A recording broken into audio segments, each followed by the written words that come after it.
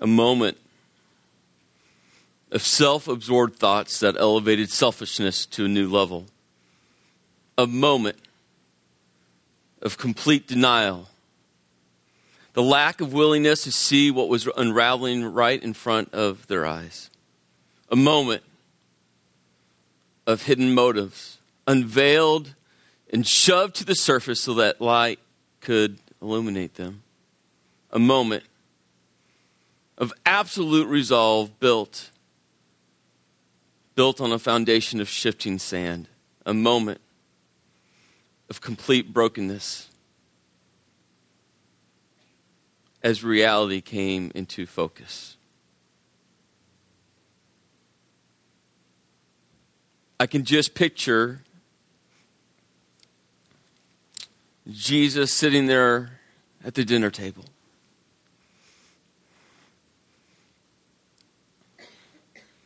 One of those surreal moments where if you could just push the slow motion button, everything would just come to a crawl.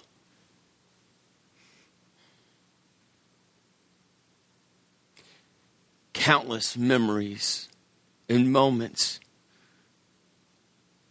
churning through his mind. Moments that made him smile, moments that made him laugh,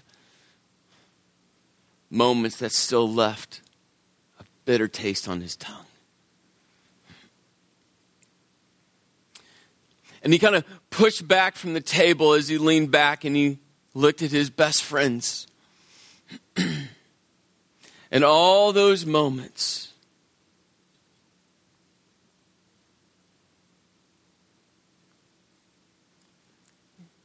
came into this crystal clear picture. I can just imagine Jesus sitting there in that moment, knowing what's to come, knowing that in just a few brief moments, the chaos that was going to ensue, the drama that was going to unfold, the terror that was going to rise up from within.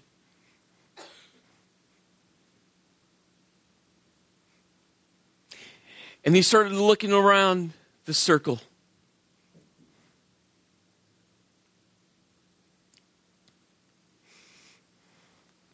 I wonder if his ears just kind of picked up to this conversation that was being held kind of to the side as two brothers trying to one-up each other, trying to position themselves. And I wonder if Jesus just sat there saying, really? At this moment? At this time?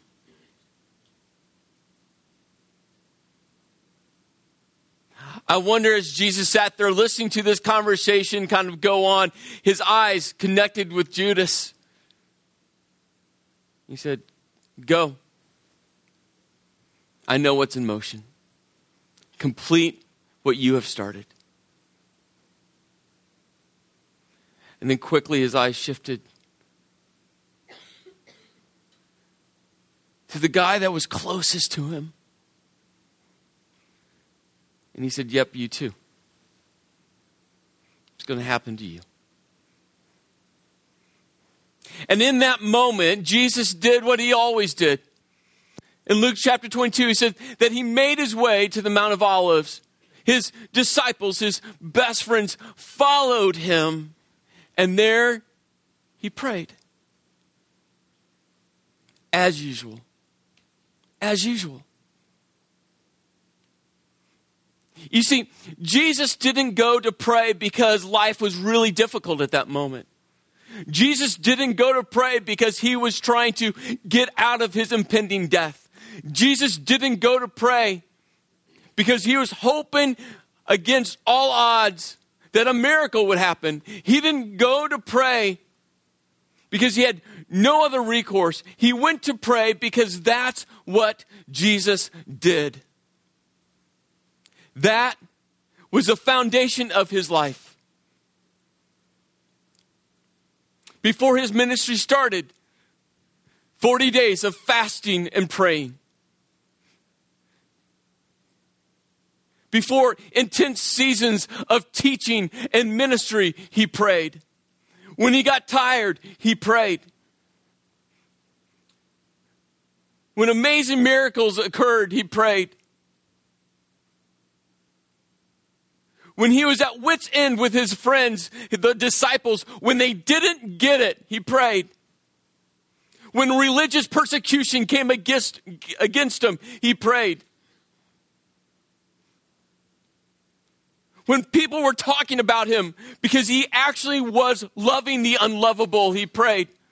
You see, as usual was part of his DNA. It's who he was because he realized something so foundational. That prayer, communicating with the Heavenly Father, is absolutely essential to having a relationship with him. You see, it's in those moments of prayer, and Jesus got this. It's in those moments where your heart connects with the Heavenly Father's heart. Where your heart beats in step with his. And in prayer, it's in those moments where you hear his still, small voice. Because God's not going to talk over you. He's not going to shout over you. He's going to wait until you're ready to listen. And it's in prayer where you realize you're in step with God Almighty. Where you see his path laid out in front of you. Where you realize where he wants you to go. And you realize that when you pray, you are in step with him. And it's in prayer where you experience his presence the closest. And so Jesus, as usual, did what he always did. And he went to the garden to pray. As they entered into the garden, it says in Luke chapter 22, verse 40, it says that on reaching that place, he said to them, his best friends, pray that you will not fall into temptation. You see, in Matthew, it's recorded that Jesus said to them, pray and watch. Be on guard. You know what Jesus was saying? In that moment, he was saying, I need you. He was looking at his friend saying, I know for the past 3 years, you have leaned on me. For the past 3 years, I have encouraged you. I have been your strength. I have been your foundation. When you felt weak, I was there. And when you felt discouraged, I was there. And when you didn't know where to go, I was there. And when you didn't have the answers, I was there. And in that moment, Jesus was saying to his best friends, now I need you. So will you please pray with me? Will you pray for me? Because in this moment, I'm going to need your strength. I'm going to need your encouragement. I'm going to need your discerning power. I'm going to need you in my life because I know in this moment, I will be at my weakest. And he said to his friends, please watch and pray and please don't fall into temptation. Because there's nothing that Satan doesn't want to do more than right in this moment to distract me,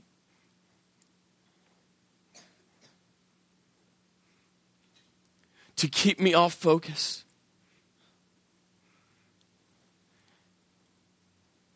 And so Jesus went and starts to pray. Matthew records that he came back at one moment and the disciples were asleep. And he woke them up and said, hey, I asked you, please, pray and watch. And that's when he said these words, the spirit is willing, but the flesh is weak. He went back and started praying some more, and he got up off his knees, and he went back to his best friends, and guess what he found? A second time they were asleep. And that time he left them alone. And the third time when he came back, he said, now it's time.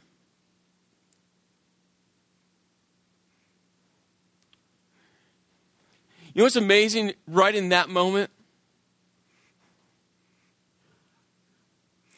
I wonder if there was a part of Jesus that said, really? I'm going to do everything for you. Can't you do one little thing for me?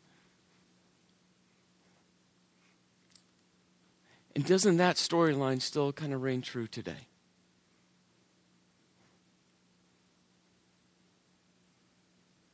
Jesus has done everything.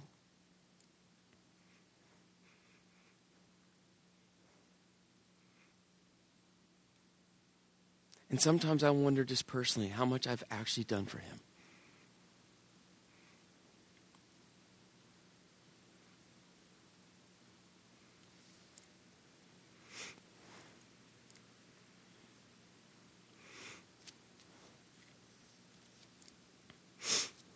In verse 42,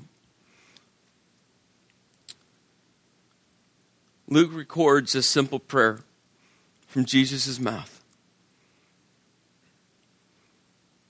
Father, if you're willing, if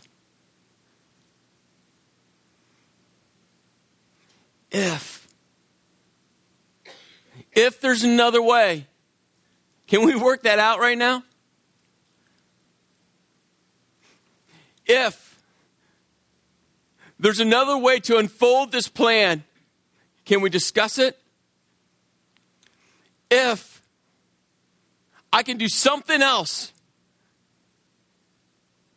if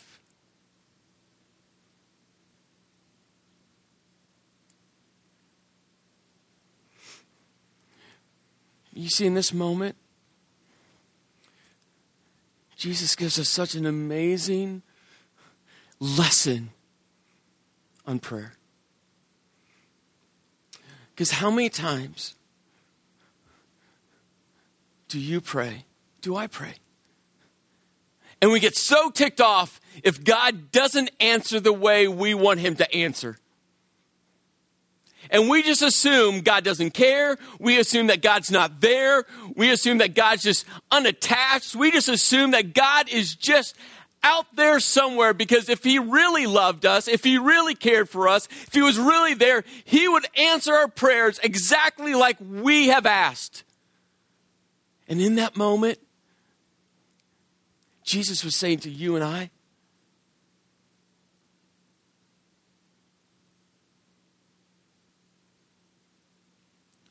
God's plans are always perfect, and we might not understand them. And God's plans are always perfect, and they might be really difficult for us to live through here on this earth. And God's plans, his plans, we need to submit to them, even when we don't get it, and even when we don't like it, and even when it hurts so bad. And the pain becomes so overwhelming. Jesus' pain, in that moment, Luke, the physician, said that drops of blood formed. Jesus' emotional state and his physical state was beyond anything you and I have ever experienced. And Jesus still said, if you are willing, God. So maybe next time we're going through one of those moments in life where we don't get God and we don't get why God is allowing things to happen, maybe our prayers should sound a little bit more like Jesus and said, okay, God, man, if you're willing, but not my will, but your will be done. that your will be done. And in that moment, Jesus said, God, in all my humanness, I don't want to go through this.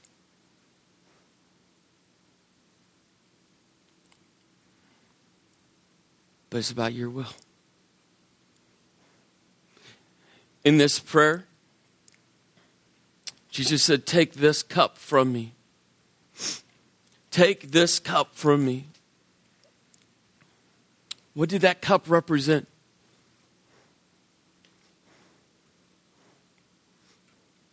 You see, so many times we focus on the pain and the agony that Jesus humanly faced on the cross. Oh, and that pain was unbearable. That agony. You see, that's not what made him have drops of blood forming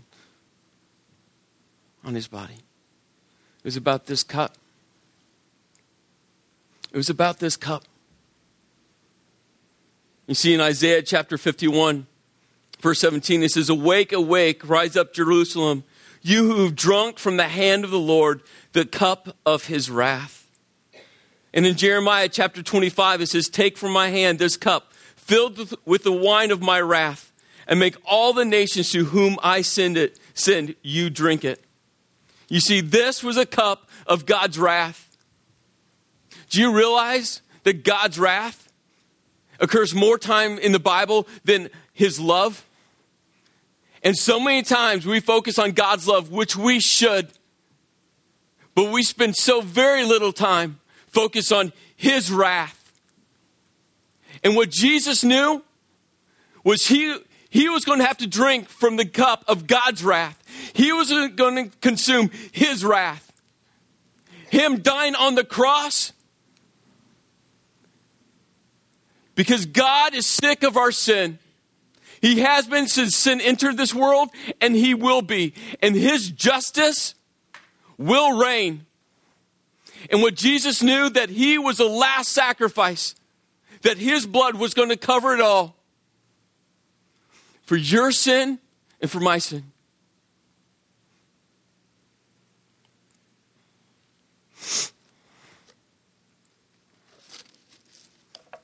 You see, here's what Jesus knew. Every time our mouth disgraces God, and every time your eyes have wandered, and every time you have rebelled against God, and every time you have denied God, and every time you have put conditions on your love, and every time that you have not served someone who needed to be served, and every time you have not given God the credit for the blessings in your life, and every time you have twisted words and manipulated situations, and every time you haven't loved your wife like Christ has loved the church, and every time your words have torn people into shreds, and every time that your selfish motives have dominated the situation, and every time your pride has filled up a room, and every time your arrogance have filled up a room, and every time your sin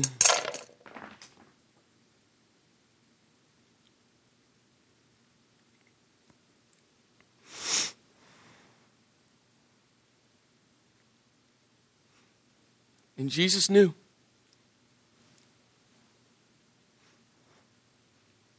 that when he drank of this cup of God's wrath for you, for me,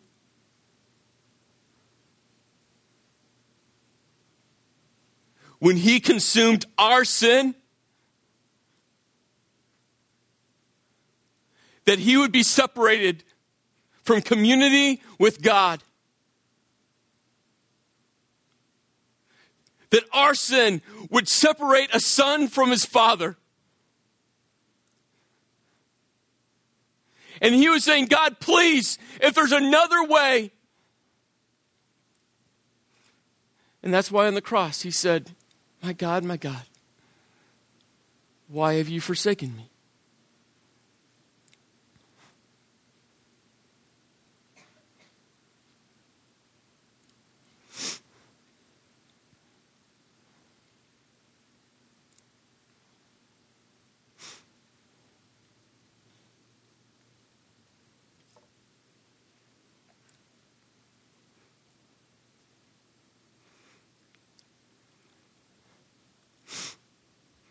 In Isaiah chapter 53.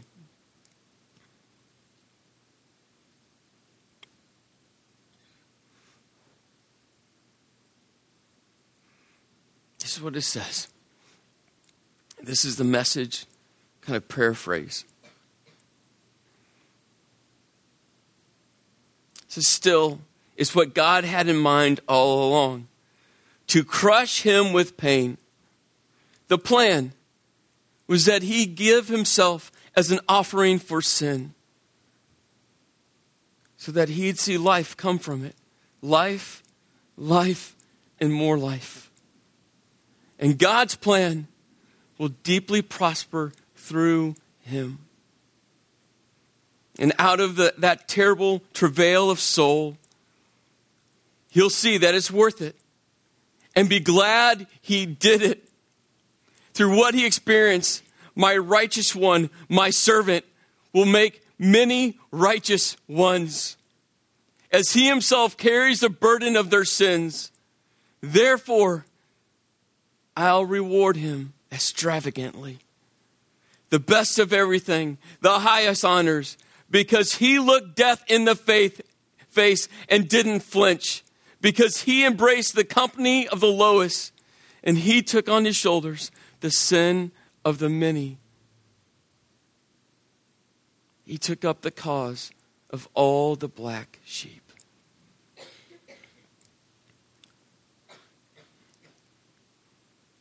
You see, Jesus, when he hung on that cross, he saw you. He saw me. And when he hung on that cross, he knew.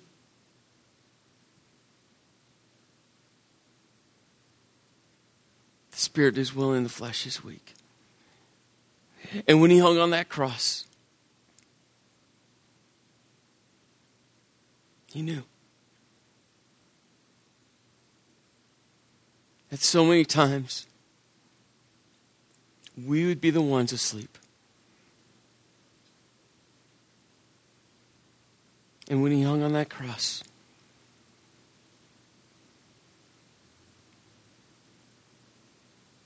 he said it's worth it.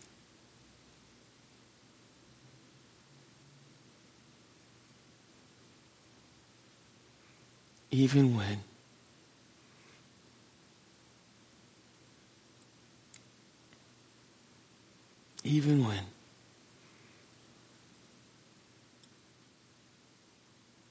God's wrath was upon him.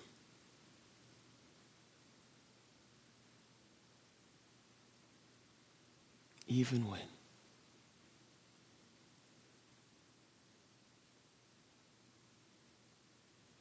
And so on this Good Friday, let us never forget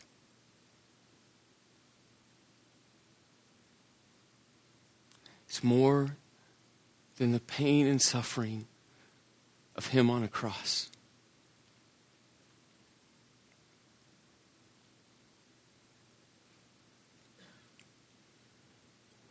It's about this cup that he willingly drank from because he loves you and he loves me so very much.